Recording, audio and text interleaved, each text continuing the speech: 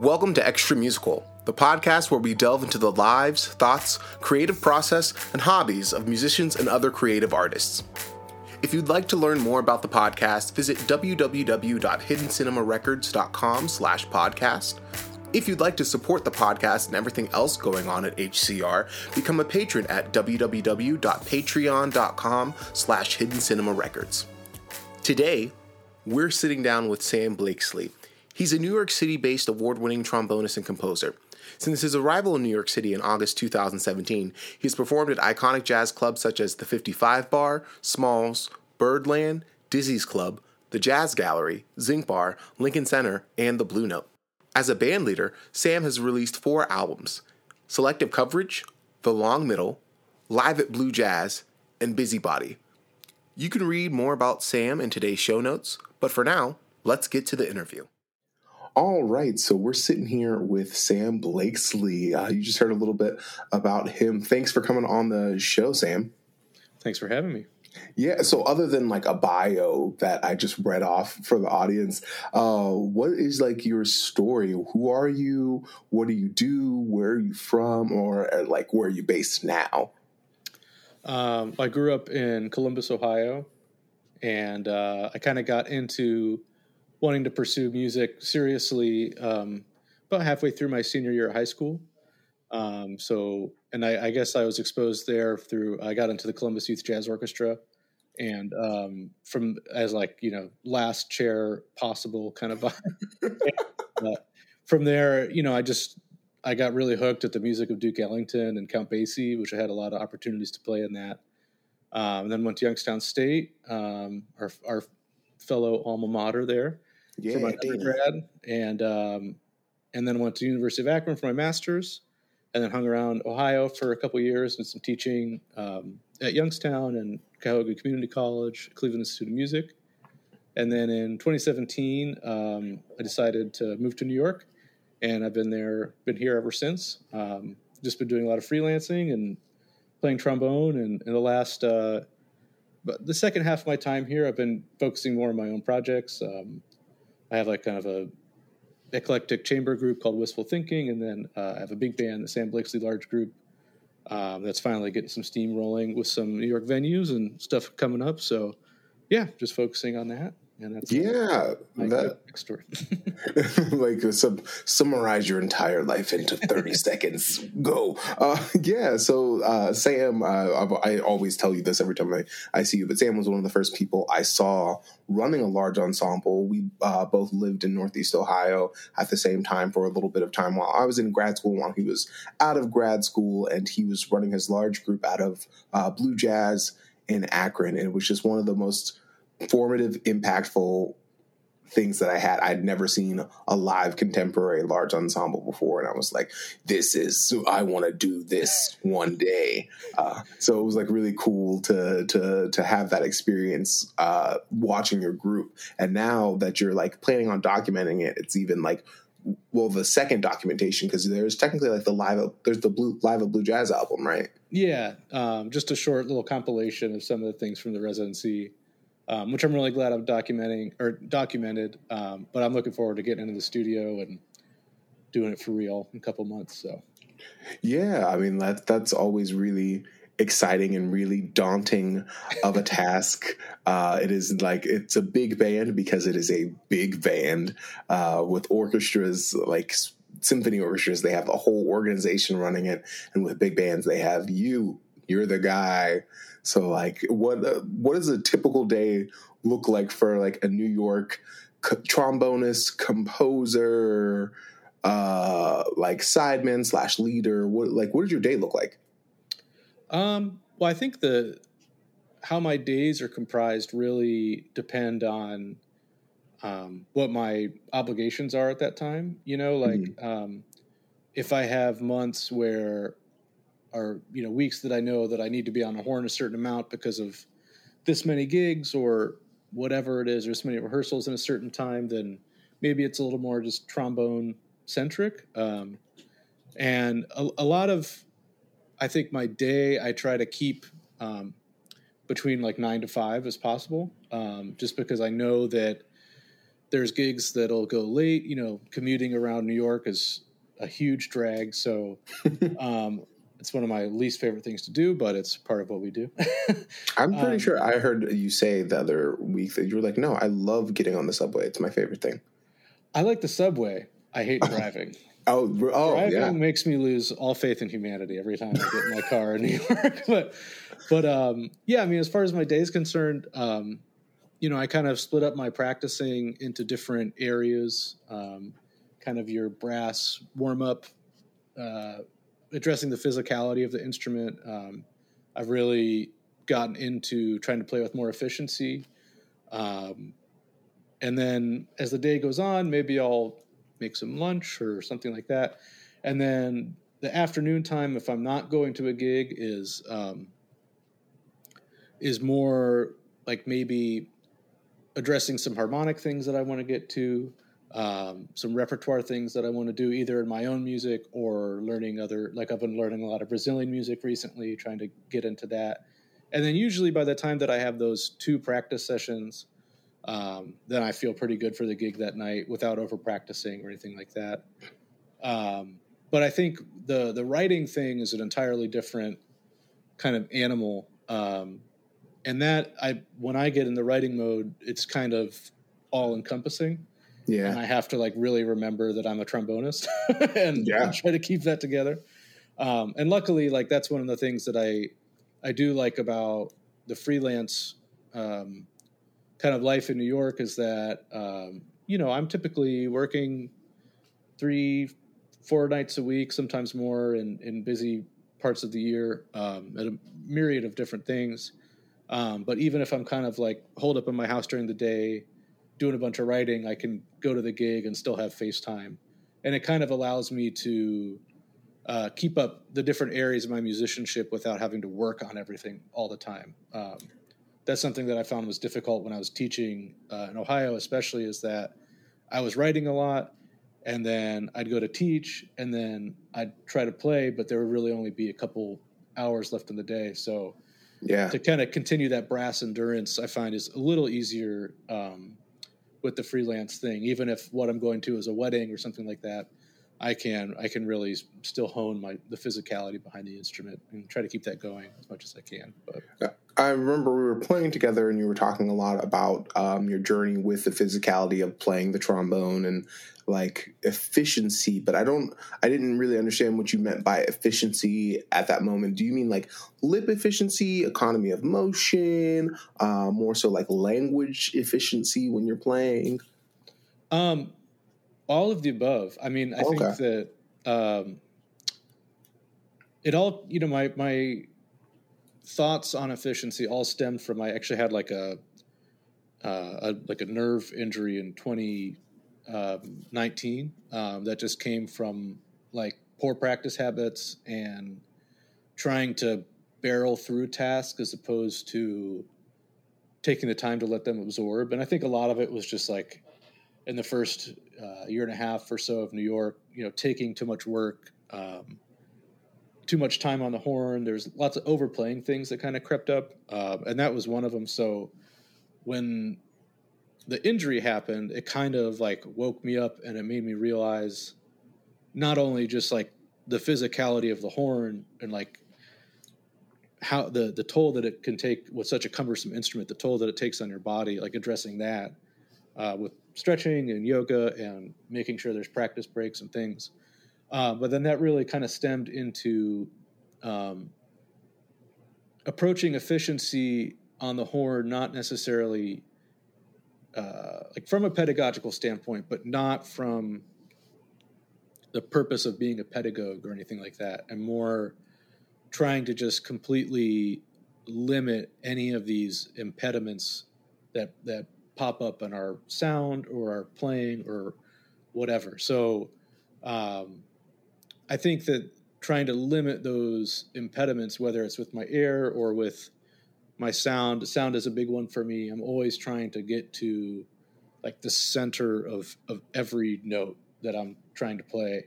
And it's not, what my goal is not, like I said, not from a technical standpoint, but kind of sloughing off all of those things we don't want in our playing that obscure the message of what we're trying to do.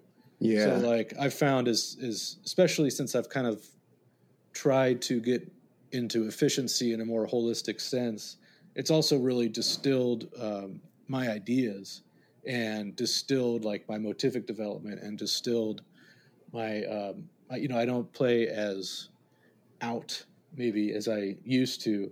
And if I do, it's arrived in a much more meaningful sense as opposed to forcing an issue of something like that. So I think that's, trying to address that efficiency in every area of the horn is something that I've just gotten really interested in. And there are, of course, physical things with that. But yeah, I think just trying to dilute everything to its like most raw element in your own playing. And I think a lot of the things that I practice, like I was working with a student, a great student in Cincinnati, his name's Spencer Merck, a fantastic trombonist. And I think I kind of lost him a little bit because I was like, all right, what I want you to do is like, you're going to practice for the next month with no tongue at all. You're not allowed to use your tongue whatsoever. Like that Jerry Bergonzi approach. And and trying to get to feel the slide in different ways, trying to work across the horn in different partials. These are all kind of brass specific things, but like by taking an element out of that, you can really see what's going on with your playing. So those are kind of things that I'm really doing a lot in regards to efficiency. But yeah, I mean that's a lot of thoughts that not necessarily that I think about a lot. For those of us listening, Sam, as we've heard, is a trombone player, and I am a saxophonist. So we kind of have these different approaches to the technicality or the technique of our horn.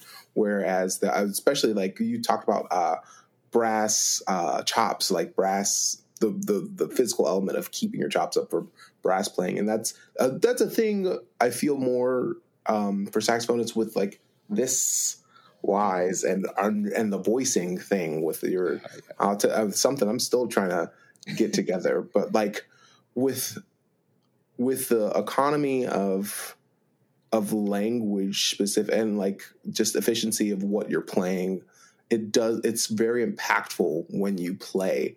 Like we played a gig together in May of this year at Art Center in rural Maryland, and we played this blues. And Sam, we had a long conversation the night before about just everyone trusting each other to make the right decision when you're playing. And Sam and Tony, who's the bassist, Tony DePaula, a wonderful bassist, just like the band broke down to just those two. No communication, no eye contact. And then you were playing this motivic development around a blues that was really, really simple, but really, really effective. And your outplaying happened maybe twice. And I was just like, this is one of the best damn blues solos I've heard in a while. But like, you're not like overplaying or like sweating yourself to play, where I feel like there's a lot of pressure to do that. All the time. It's not that you can't do that or that you don't ever do that, but like, I feel like that's some people, they do that every time they pick up their horn. Well, it's funny because before I moved to New York, that's like all I wanted to play like, I really wanted to shred and like get into these different sounds and everything.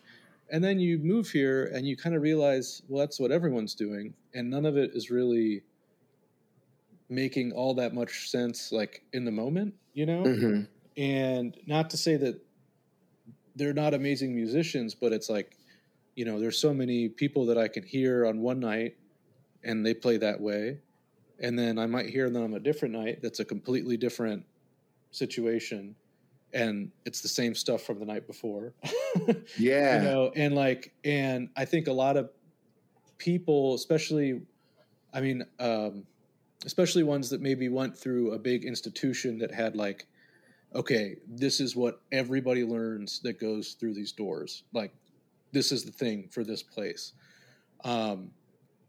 What can really happen is just the the approach becomes more important than like what the actual intent of playing is. Yeah. And that's something that I heard in myself after I moved. Like within a year or so, I was like trying to shred even more and blah, blah, blah, you know, and all of these things that really trombone, it just doesn't sound that good on anyway. You know, like, so that's what really kind of pushed me to just, and especially over the pandemic, you know, it really allowed me to just think about, okay, like I'm playing by myself now for a year. So how can I, like, it does me no service to shred by myself.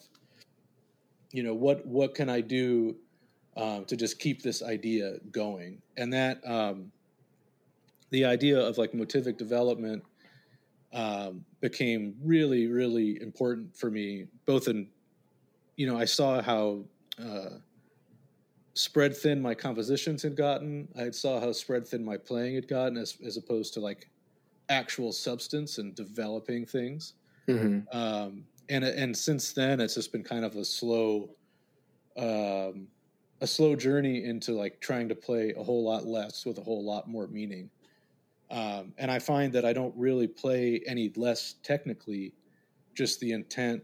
I'm more focused on the intent behind it and not anything else. And I think that's one of the things that is really difficult about an area like New York or Chicago or LA or like a bigger scene, is that I know the space that I was playing from initially was like, oh, I gotta have people notice that I'm here, you know, because you'll meet people for 6 months for the first time. They're like, oh yeah, nice to meet you, man. It's like, yeah, we've met like 10 times now, but that's cool, you know. So there's plenty of that, and I think it really does have like an impact on people's playing.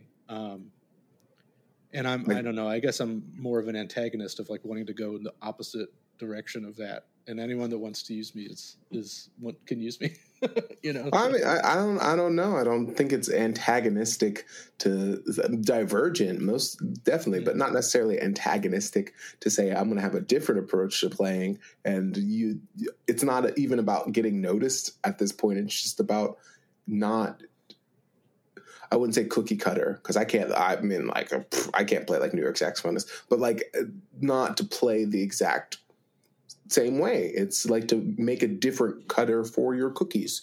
If everyone's making gingerbread men, maybe you wanted to make a stocking this Christmas, you know? Like, what was this is not a Christmas episode. I don't know why I'm talking about Christmas cookies. But I would say that like the thoughts that you have on that when you say them out loud, I can reflect on specific moments where I've thought that but didn't have the words to put when I was listening to your playing. Mm-hmm. So it's interesting, and it seems like you're giving yourself the vehicles to perform in those with that type of like surrounding, where you're like wistful thinking is it's a drumless trio, right? So it's guitar, bass, trombone, and alto. And alto, yeah, Chris. Yeah. How could I forget? Well, Chris Coles, man. So like you have that drumless quartet, and that's space. That's just so much space where you could be tempted to, you know, go Sonic the Hedgehog on it. And that's not the approach that you do. Yeah. I just think, I think something that did impact like my shift into playing less or playing more motivically is this, that like, you know, in the post 2020 world, like stuff just felt so challenging all the time for so long for everyone in like a myriad of ways that I didn't want to make music more challenging than it needed to be. Yeah. You know, it's like this was, you know, it was a struggle to even keep up any creative output at all, or reasons to have creative output. And it just made me like more interested in trying to make improvisation easier. And I think that the best way that I could come up, or the best way that I was thinking about that at the time, was just through motivic development things. But also like it came in, it ran concurrent with, I know you've checked it out, but this book by Dave Ravello, In Conversation with Bob Brookmeyer. Not only did it just completely open my head up, like from writing for large ensembles or things like that, but taking those concepts of like construction and like generative material and really trying to just improvise like that. So there's really not this huge barrier between what my writing sounds like and what my playing sounds like. But yeah, the constructing ideas became a big part for me, you know. That's kind of heavy. The phrase that you just said, like that there's not a barrier between what my writing sounds like and what my playing sounds like. Yeah, because that can be a thing for some musicians who like write in a sound that they hear and are really, really contemporary with their sound, but then only practice like a certain like style of playing, and it's or the opposite. And it's just like, how do we marry those two ideas together? And I guess it's through not dedicated, because they're already dedicated practice, but like very thoughtful practice into merging those ideas. Yeah.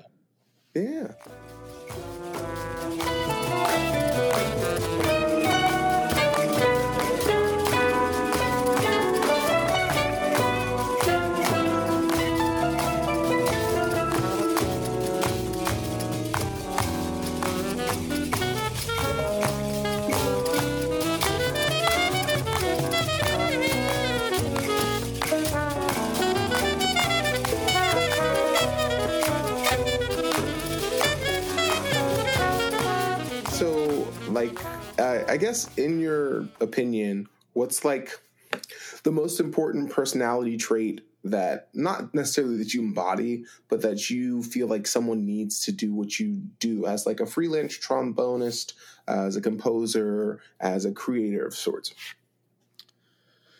Well, I think like the first thing is just like trying to be as humble as possible. I mean, I think that's supersedes just being a professional musician. But I think that, like, you know, it's a double-edged coin, or two sides of a coin that I've really found in New York, where like you have to be humble and like realize that there are masters of this music that have been doing it for 30 years longer than you, that you're sharing the stage with and you have to compete with and you have to learn from and everything. But then at the same time, you have to carry yourself like simultaneously as one of those people, just for your own kind of like mental state almost, because there's so, and it's not from a place, the latter is not from a place of hubris, but it's just from a place of like recognizing your self-worth, you know. And that's one of the things that took me a long time to get next to, is not trying to sound like other people or anything like that. And I think that, so being humble is super important. I think that it's really antithetical, but I feel like the best thing that you can, the best personality trait that you can try to have is someone who is not concerned with individualism. And that's like extremely difficult when you are a solo freelancer. You know, it's like, I am the whole business. What do you mean I can't be an individual? You know, or what do you mean I can't contain individualism? And it's not that you're not an individual, but it's about where you put your stock in being one, you know. And like, I think that a lot of my problems that I dealt with in my early 20s, or even when I moved here, a lot of them just came from trying to hold myself as this individual voice like way too soon. And once you're holding yourself in that manner of like, I am a serious composer and I'm a serious trombonist, then that just like completely shuts you off from so much information, because you're too busy holding up essentially a facade of like who you are and what you're doing to the world, as opposed to, and putting so much mental energy into that, as opposed to like just continuing the study and continuing the search and being open to different things, musically or not musically, you know. But I think that that's one of the things that is one of the real like paradox is the right word. Yeah, paradoxical. Yeah. That we're in, that like, we have to be both. We have to be promoting ourselves online to have people hear our music.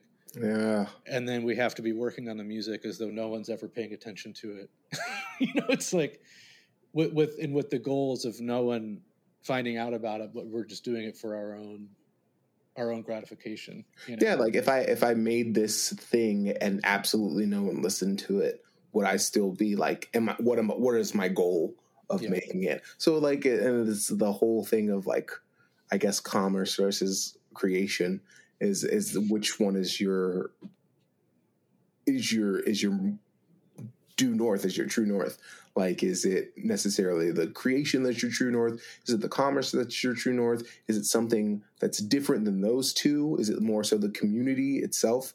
I mean, I feel like there's a lot of people who are really, really passionate about like just having this community of people who love a music versus like creating the music or like buying and selling and the music. So yeah, I don't.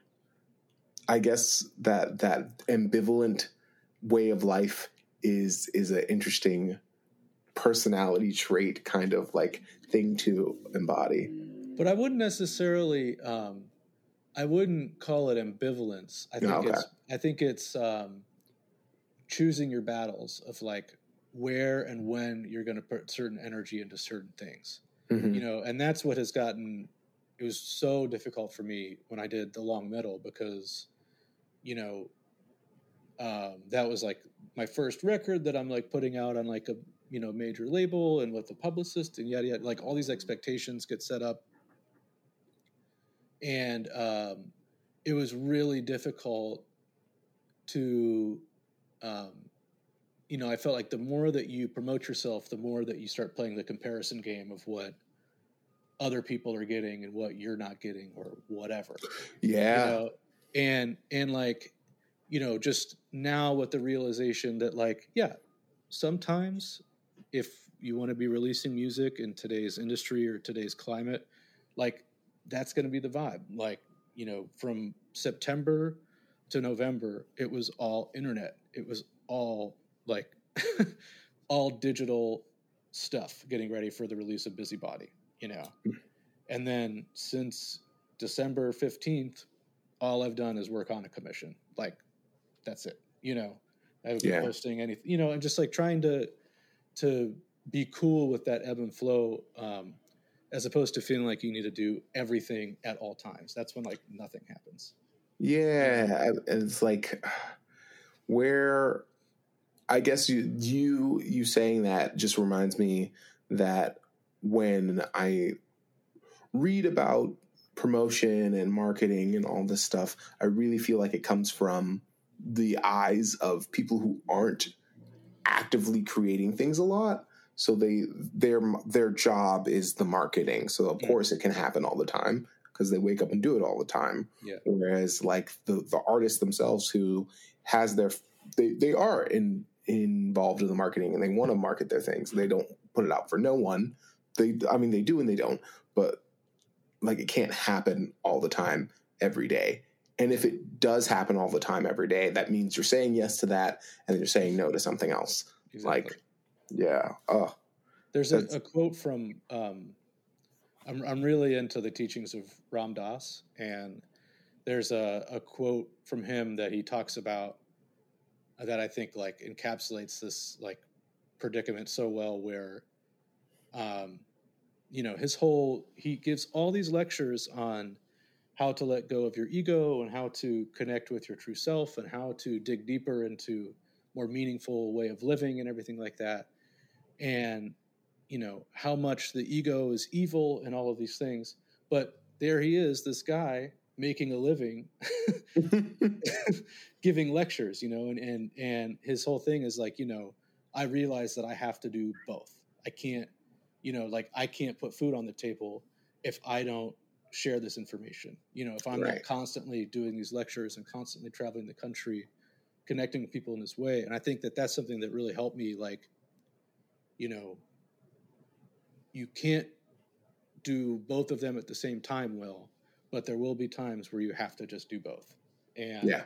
once I got more cool with that, then it got easier, and seeing like, okay, September to November was all internet. So from November to February is not. And that's like the time to really invest in myself musically, in whatever that means to me, Yeah. Like it's kind of like seasons. The Exactly. seasons of what hat you're wearing and how it fulfills or benefits you. Maybe it's not as fulfilling, but it does benefit you. Yep. And then maybe it's not as financially beneficial, but it is musically and soul filling beneficial. I mean, like, no one's paying you to hit the shed. You know what I mean? No one's paying you to study anymore, or to study at all, but to continue learning. And I feel like when people are like, "Oh yeah, no, you're done learning," it's because it's not. They feel like it's not beneficial to them financially. But like, how can you not learn forever? Yeah. I don't know. What's one thing about like your creative life, your artistic life that you like didn't expect to happen? So in your projection, you're in fourth chair trombone, you're playing that Duke Ellington, you're thinking, maybe I could do this, and you like pitch it to yourself as a 17, 18-year-old. What's one thing now at the age of, I don't know how old you are, that you didn't expect? I think the thing that I didn't expect is just how long it takes. Like, I think we had, we both went to Youngstown State, and, the name and person of Sean Jones, like, looms so heavily over that place. And, I owe so much to Sean for my development when he would come through campus and when he was running this Cleveland Jazz Orchestra, and just like using him as a model for work ethic. That was all really, really, really helpful for me to want to put in the work. But it also, it makes you be really focused on like external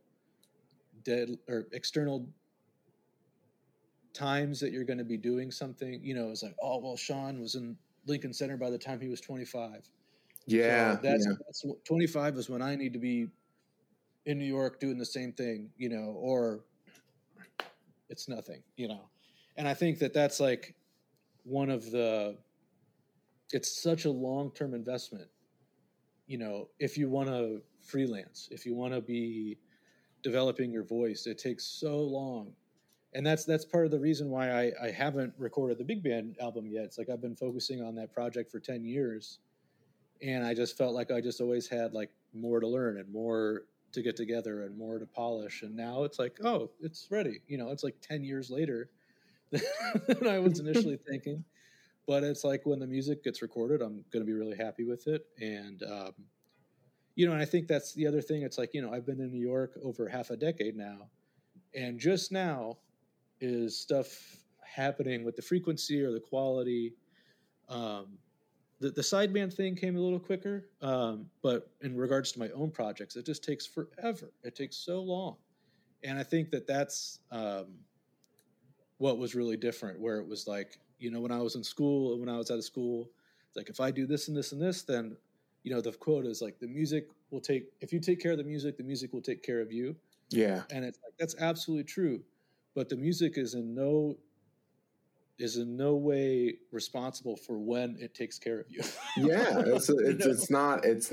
There's no. You can't give it a timeline. No. And then say, oh, okay, well, if it doesn't happen by now, then it obviously is not true. Yeah, like I feel like the only. I just remember like insane thoughts that I would have, like when I was freshly out of school. I think I was like 25 or 26.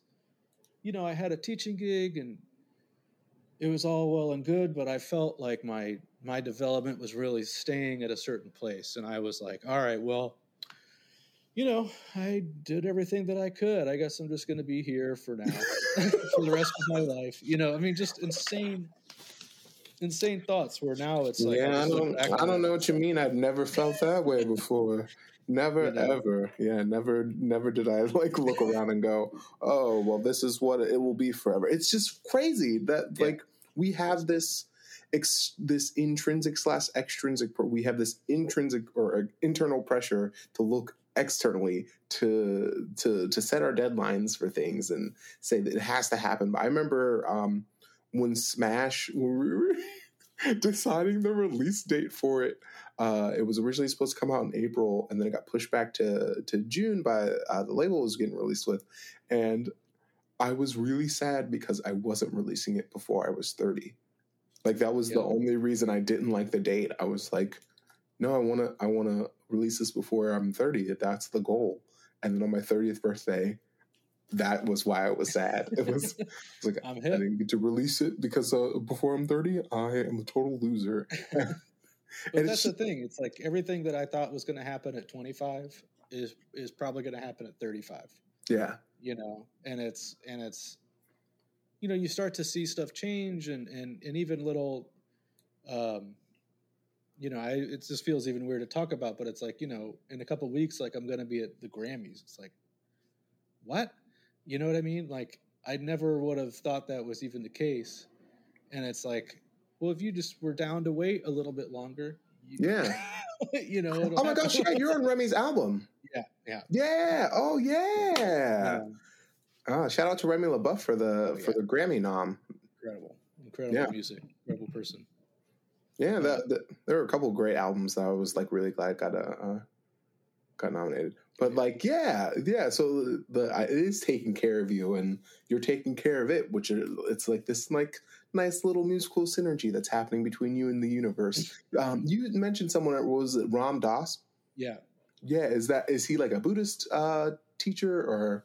He's like a really, really syncretic kind of mystic theologian. Like he kind of takes a lot from Buddhism, Hinduism, Christianity. Mm-hmm. He grew up Jewish, so that's a part of his background too. But he really works in analogies, and that's how I really think. Like that's how I teach, is in analogies, and that's how I respond to information well.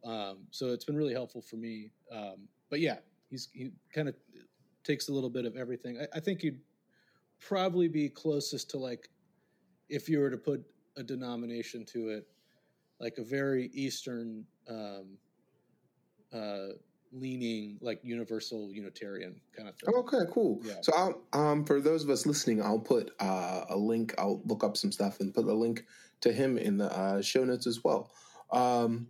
So outside of music, because we are musicians and we are creative artists and all this, but we're also like people and we like things and we do other things. Is there like stuff outside of music after you've done your 9 to 5 or before your gig or the days that you don't have gigs that like kind of recenter you, that feed into your creative process, don't feed into your creative process, like kind of recenter you? What's the stuff you like? Well, I think over the last year or so, year and some change, I have, for the first time in my life, I've like really picked up a hobby outside of music, and that's like hiking and doing outdoor stuff and backpacking and camping, and that has now become like a very big part of my life. And this is the part of the year that I start feeling incredibly antsy because I just can't get out as much as I would like. Yeah. Both because of weather, but then also because of daylight just makes it harder to get out of town and get up there to where I want to go. But that has become a huge part of my life, and I'm really, really grateful for it. And I think a lot of that just kind of was almost like something that was forced by New York, because where I live in Brooklyn, it's on one of the busiest streets. So like, hopefully you're not hearing it too much, but I'm hearing it all. That's great. Fantastic. Yeah. But it's like, constant road noise, dirt bikes and horns and sirens and everything, it can be a really overwhelming place, like sonically for me. So, investing in gear in which I could really get into some backcountry stuff, has really, really shaped not only just my personal life, but then like, it's created more of a division that like I am more than a musician, Yeah. And I think that like there's, do you know Dennis Reynolds, trumpet player? He lived in Warren, and he was Sean's teacher, and he's a fantastic trumpet player. That I think I just met him in July. Yeah, I just met him for the first time in July. Nice. Well, I was able to spend a lot of time with him when I was younger, and one thing he said to me that I think I was like 22 or like 23, and he said something to me that I just like could not wrap my head around. And he said, music is what I do. It's not who I am. And at the time, my identity was so enmeshed in that, like, I'm a jazz musician. I'm a jazz musician. Hey, everyone, look, I play jazz. And hey, did I tell you I play jazz? Kind of thing. Yeah. And I just couldn't wrap my head around there being any separation between, who I am as a person and what I do. And I think that has gotten easier as I've gotten older to see like the importance of that, because otherwise it just becomes like lessons and obligatory actions. If your whole life is revolving around, well, this is what I do and I must do this, And I think that one of the stupidest things that I did was on a backpacking trip, I bought a P-bone so I could bring it backpacking and I could play like, a couple minutes after the hike each day. I slept this thing for like, 10 extra pounds in like a 35-mile backpacking trip. And I played it like for maybe collectively like 2 hours over the course of 6 days, maybe. It's like, you said 35 miles, and I was like, how long does that take? But it's like, I could have just left it at home, and I probably would have been better off for so many reasons. You know what I mean? Just lip buzzing while you're maybe even that. So, and this is even last summer. This is not a long time ago. So I still struggle with it sometimes, but the outdoors thing is what's been really helpful. Just creating like a little bit of reprieve from whatever is happening. I appreciate when I get to see your outdoors. I was talking to a friend earlier, and I said, I'm interviewing this dude named Sam later, and on the podcast I want to talk about like what people do outside of music that they love. And I know he's going to say hiking. I hope he says hiking, because I want to include in the show notes like at least one or two of the photos that you take when you're just at these views. You're just like out there, and it's, for me, when I see it, I'm like, wow, it's really beautiful. I have no desire to go backpacking. It's just that no, seriously, I feel like people can take very hard stances on things and be like, no, I'll never do that. But it's just like it's never been something that's been brought up. Like, hey, you want to go on a 35-mile backpack? It's intimidating at first, I guess, but like it seems like it's like really centering and worth it at the end of it. What are like some of the, if you could name 3 favorite places that you've been that this hobby has like brought you to, that have kind of taken your breath away or brought you to a different, I guess, mindset or thought? Oh man. Well, I'll try to go chronologically if that helps. Yeah, cool. But it all kind of started, I went on like a trip with some of my childhood friends out to Olympic National Park in October 2021. And I was getting over a really difficult period of time with the pandemic and losing work. And my grandma passed away, and it was like, and my wife started school, like we moved, my grandma passed away, my wife started a master's degree all within like a week and a half of each other. And it was just a ridiculously difficult time. And I was so immersed in whatever problems I was having. And then we went this hike that like started at 4,000 feet and we ended like at over 6,000 feet in this gorgeous mountain range. And, you just look 360 degrees around you and there's no one around. There's no one there. And it made me feel so small in like a good way, and just like the humbling power of nature that, all of these things just exist around you and you can choose to engage with it as much as you want. But typically, that kind of feeling of like, man, like maybe my problems aren't as crazy as I'm thinking they are. That was and then that trip, I was also very made aware of physically how difficult some of those hikes are on that trip. And my friend that lives out there was like, "Oh, this one wasn't too bad." I was like, "Oh my god!" So that was also like part of it. It was a nice little wake up call, but. And then, so that's kind of what started the hobby. And then over the winter, me and my wife like invested in a lot of gear and planned out some trips. And I think that the most meaningful moment I've had was on the backpacking trip I mentioned, and we were in the Adirondacks, and it was like a 35 or 36 mile loop.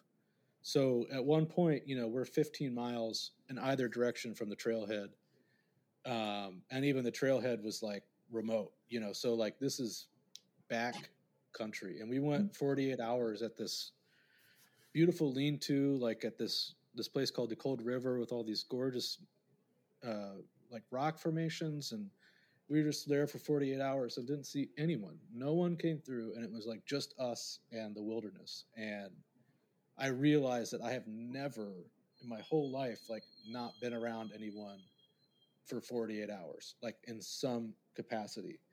And that just was really, really enlightening. Not only just how nice it was and how tranquil and everything, but it was really illuminating of just how much like unnecessary stimuli were subjected to, both like externally, like there was just a car horn like outside right now, and then also it's like if I'm bored, getting on my phone or all this stuff, like there's all of this interjections into living like a much more centered life. And if I'm living a centered life, then I'm like way more creative.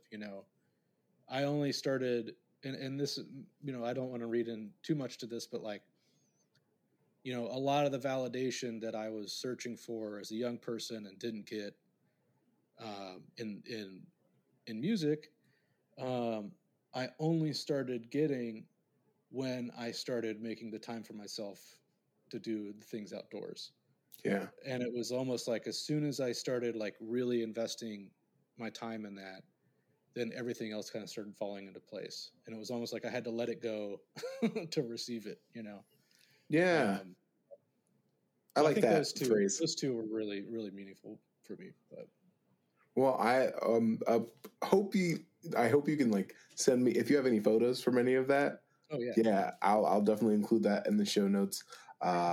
I feel like anytime I see views like that, I think to myself, I should do that. And then I make absolutely no time to do it at all. So thanks. I'm going to live vicariously. You've got you're a lifter, right? Yeah. Me and my wife both power lift. So that's my, yeah.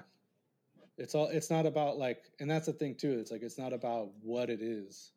It's as long as you have something. Having that thing, Yeah. Another thing recently has been disc golf. Oh my gosh. My friend Ryan, he always pushes me to do new things. I really love him for that. He challenges my negativity and pushes me to do, really, we were driving once and I like cursed somebody out and he's like, wow, you're really angry. I think they were okay. I was like, jeez. But he pushes me to do new things like disc golf. And since I think it was October, we went for the first time. Each week I want to go throw at least once. And I feel like I'm the most sane about it out of our friend group that lives down here. We have a group chat. We're like constantly sending each other different discs and then talking, where are we going? Are we going today? Zoo or Shoe, or the name of two different parks, or there's this one, Trap Pond, this beautiful park in Delaware. It wasn't 13 or 15 miles remotely, but I was at least a mile away from like where it started. And I was like, if there's not a thing here, I'd be dead. I have no idea where to go. Yeah. But so like different things, not saying I want to live vicariously because my things are insufficient, but it's a beautiful view. I mean, like, it's probably totally worth it. And if I ever had a chance to have that sort of view that you earned with your 15 or mile in one direction walk, I say walk like it's flat. Yeah. I'm just walking. Yeah.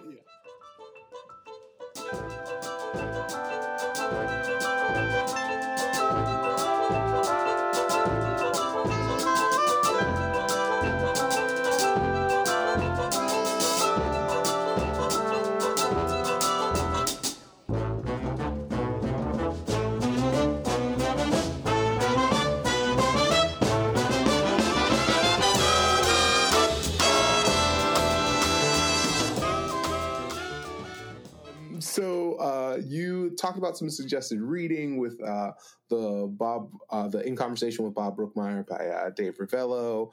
Is there anything that you're like listening to lately, like music, non-music, like podcasts, anything you're reading lately that you're like, man, I wish other people were hip to this? Well, there's a book. It's funny. I'm a horrible procrastinator, and there's a book called The War of Art, War of Art. Yep. Which I'm so the clientele that needs to read this book because I've procrastinated finishing the book about procrastinating. I'm thinking the right book with the resistance and Yep. But the idea of territory and hierarchy has really been at the forefront of my mind. And I think that really started enabling me to like just be a person in New York.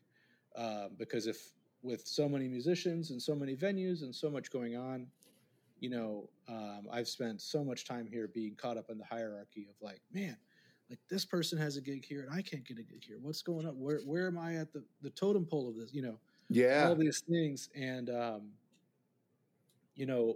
it made me really think about, when I was in Ohio, there was things about it that were challenging for me. But one thing that was not at all challenging was creating that territory because it was like open pastures. Like anything that you wanted to do, it's like, oh, I have a big band. Blues, like, oh, do you want a monthly gig? It's like, yeah. Right. Yeah. Cool. Whereas in New York, it's like, I've been emailing clubs for 5.5 years. And just now, it's over half a decade of emailing clubs just to get a gig that I know I'm going to lose money hand over foot on. And like really, really grateful. I'm playing at Birdland next month, and that's really exciting, and I'm very happy for it. But like trying to consume myself with the territory of like I write music. Like there's a lot of trombonists in New York who like just want to play trombone and that's what they want to do. And they're like really good brass doublers and they're fantastic readers and that's their territory, But for me, like I just kind of surrendered to the fact that like my territory is like writing music and playing it. And if I'm focusing on that and making it maybe oversimplifying it, then I find stuff to be working in tandem much better with each other. So that territory versus hierarchy thing is really interesting to me. That's funny because it seems more like longitudinal thinking or like horizontal thinking than vertical thinking when you say territory versus hierarchy. I know no one can see my hands right now, but I'm doing like horizontal versus vertical. So like it's all equal playing field and we're all just not staking your claim, but just mapping the land that you like to walk and let everyone walk versus like someone being on top of the other person. Yeah. Yeah. And I think there's like certain people in New York that I really have tried to model my own endeavors after. Like there's this fantastic trombonist named Ryan Keberly. Oh yeah. Who, like, it's like every 6 months that cat has some amazing new project, and it's all really diverse and different. And he's willing to do different things and show off different parts of his musicianship or different aspects of his writing. And I don't really get a sense that he's all that concerned with other people that are like doing the same thing, but rather that's just what he does. That's just what he's going to do, So that's been a lot. My mind has been a lot clearer since just focusing on the territory. That like, if you set up your own territory, like no one can invade that space of my own like compositions. No one can invade the space of my own development, if I'm thinking in that way. If I'm thinking hierarchically, well, then there's Marshall Jelks and there's Ryan Keberly and there's Elliot Mason and there's all these. I can, in my neighborhood in Astoria, there was John Fedchuk, Jed Berg, Elliot. It was like all these people. It's like, it's impossible to not compare. in some way. But really, like, I just feel like life is too short anymore. And I think it's because I played the comparison game so much that it was just like, all right, I don't want to keep living my life. Doing this. Yeah. Living my life as comparing my life to someone else who is not even worried about me at the end of the day. No. Well, and hopefully not. Like, if anything, they just want to grab a beer with you and hang out. Yeah. They're like, hey, I hope he's doing well. Yeah, and we're taking up some of our mental energy going, well, man, they're just... Exactly. They're taking the spot that's meant for me. Yep. Yeah. Instead of like creating your own space. Man, I appreciate that idea. You had just talked about the gig that you have coming up at Birdland. This episode is actually going to drop the Monday before that gig. So that is on what Sunday again? Sunday, February 19th. Oh, actually, it's going to drop a little bit before that gig. This is... if you're listening to this on the day it releases, it's February 6th. So this is going to drop a little bit before that. So we have that exciting debut at Birdland for the Sam Blakeslee Large Group. But we have more exciting things in like Sam's future, more exciting, not other exciting things in Sam's future as well. And we had talked about it earlier that you're planning to go into the studio. How are you paying for that, Buster?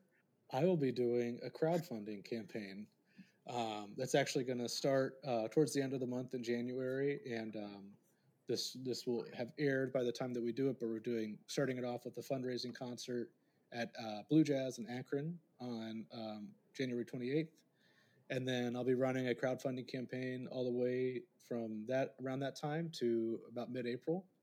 And then we're going to be going in the studio last 2 weeks of April we're going to try to do 3 days of recording.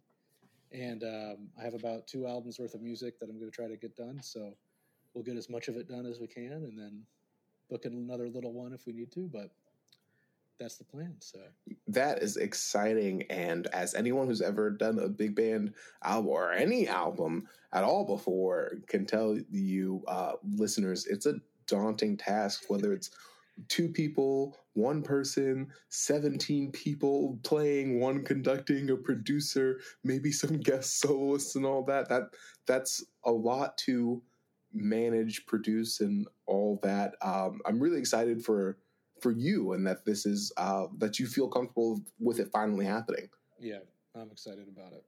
And I'm also very glad my wife is a project manager who's an Excel whiz because she set me up with deadlines and everything. So she really helped get my... oh, hell yeah. Wait. Oh gosh. That's awesome. Yeah, very lucky. Oh, man. Just me. Oh, God. No hate towards Kelly, because I hope Kelly will listen to this. But, like, no hate towards Kelly. But sometimes she's like, what date is that thing again? And I'm like, Kel, no. So it's like the complete opposite, because how are you not aware of everything that I booked without talking to you at all? Right. So I'm going to put a link to Sam's crowdfunding campaign into the show notes, and hopefully you guys can show support for that upcoming album worth of material, or upcoming 2 albums worth of material. But the whole goal is to get that album funded after or before the show is even premiered. He would have had a really, really great album funding show at Blue Jazz in Akron. I wish I lived in the area still, because I would definitely be out for that. But the Birdland one is really exciting. That's something that's going to be really, really cool. So good luck to you, Sam, with all that. I really appreciate your time and your thoughts on music and hiking and Unitarian Universalism. I don't know denominations, but pseudo Unitarian thoughts and all that. And is there anything else you wanted to say to the podcasters before we left off? I think that's about it. All right. Thanks for having me, Stephen.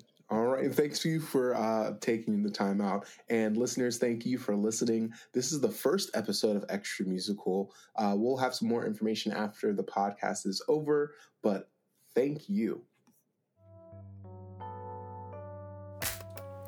Thank you for listening to this episode of Extra Musical. Extra Musical is a Hidden Cinema Records production. Please be sure to subscribe and leave a rating wherever you get your podcasts, and look out for future episodes. Bye for now.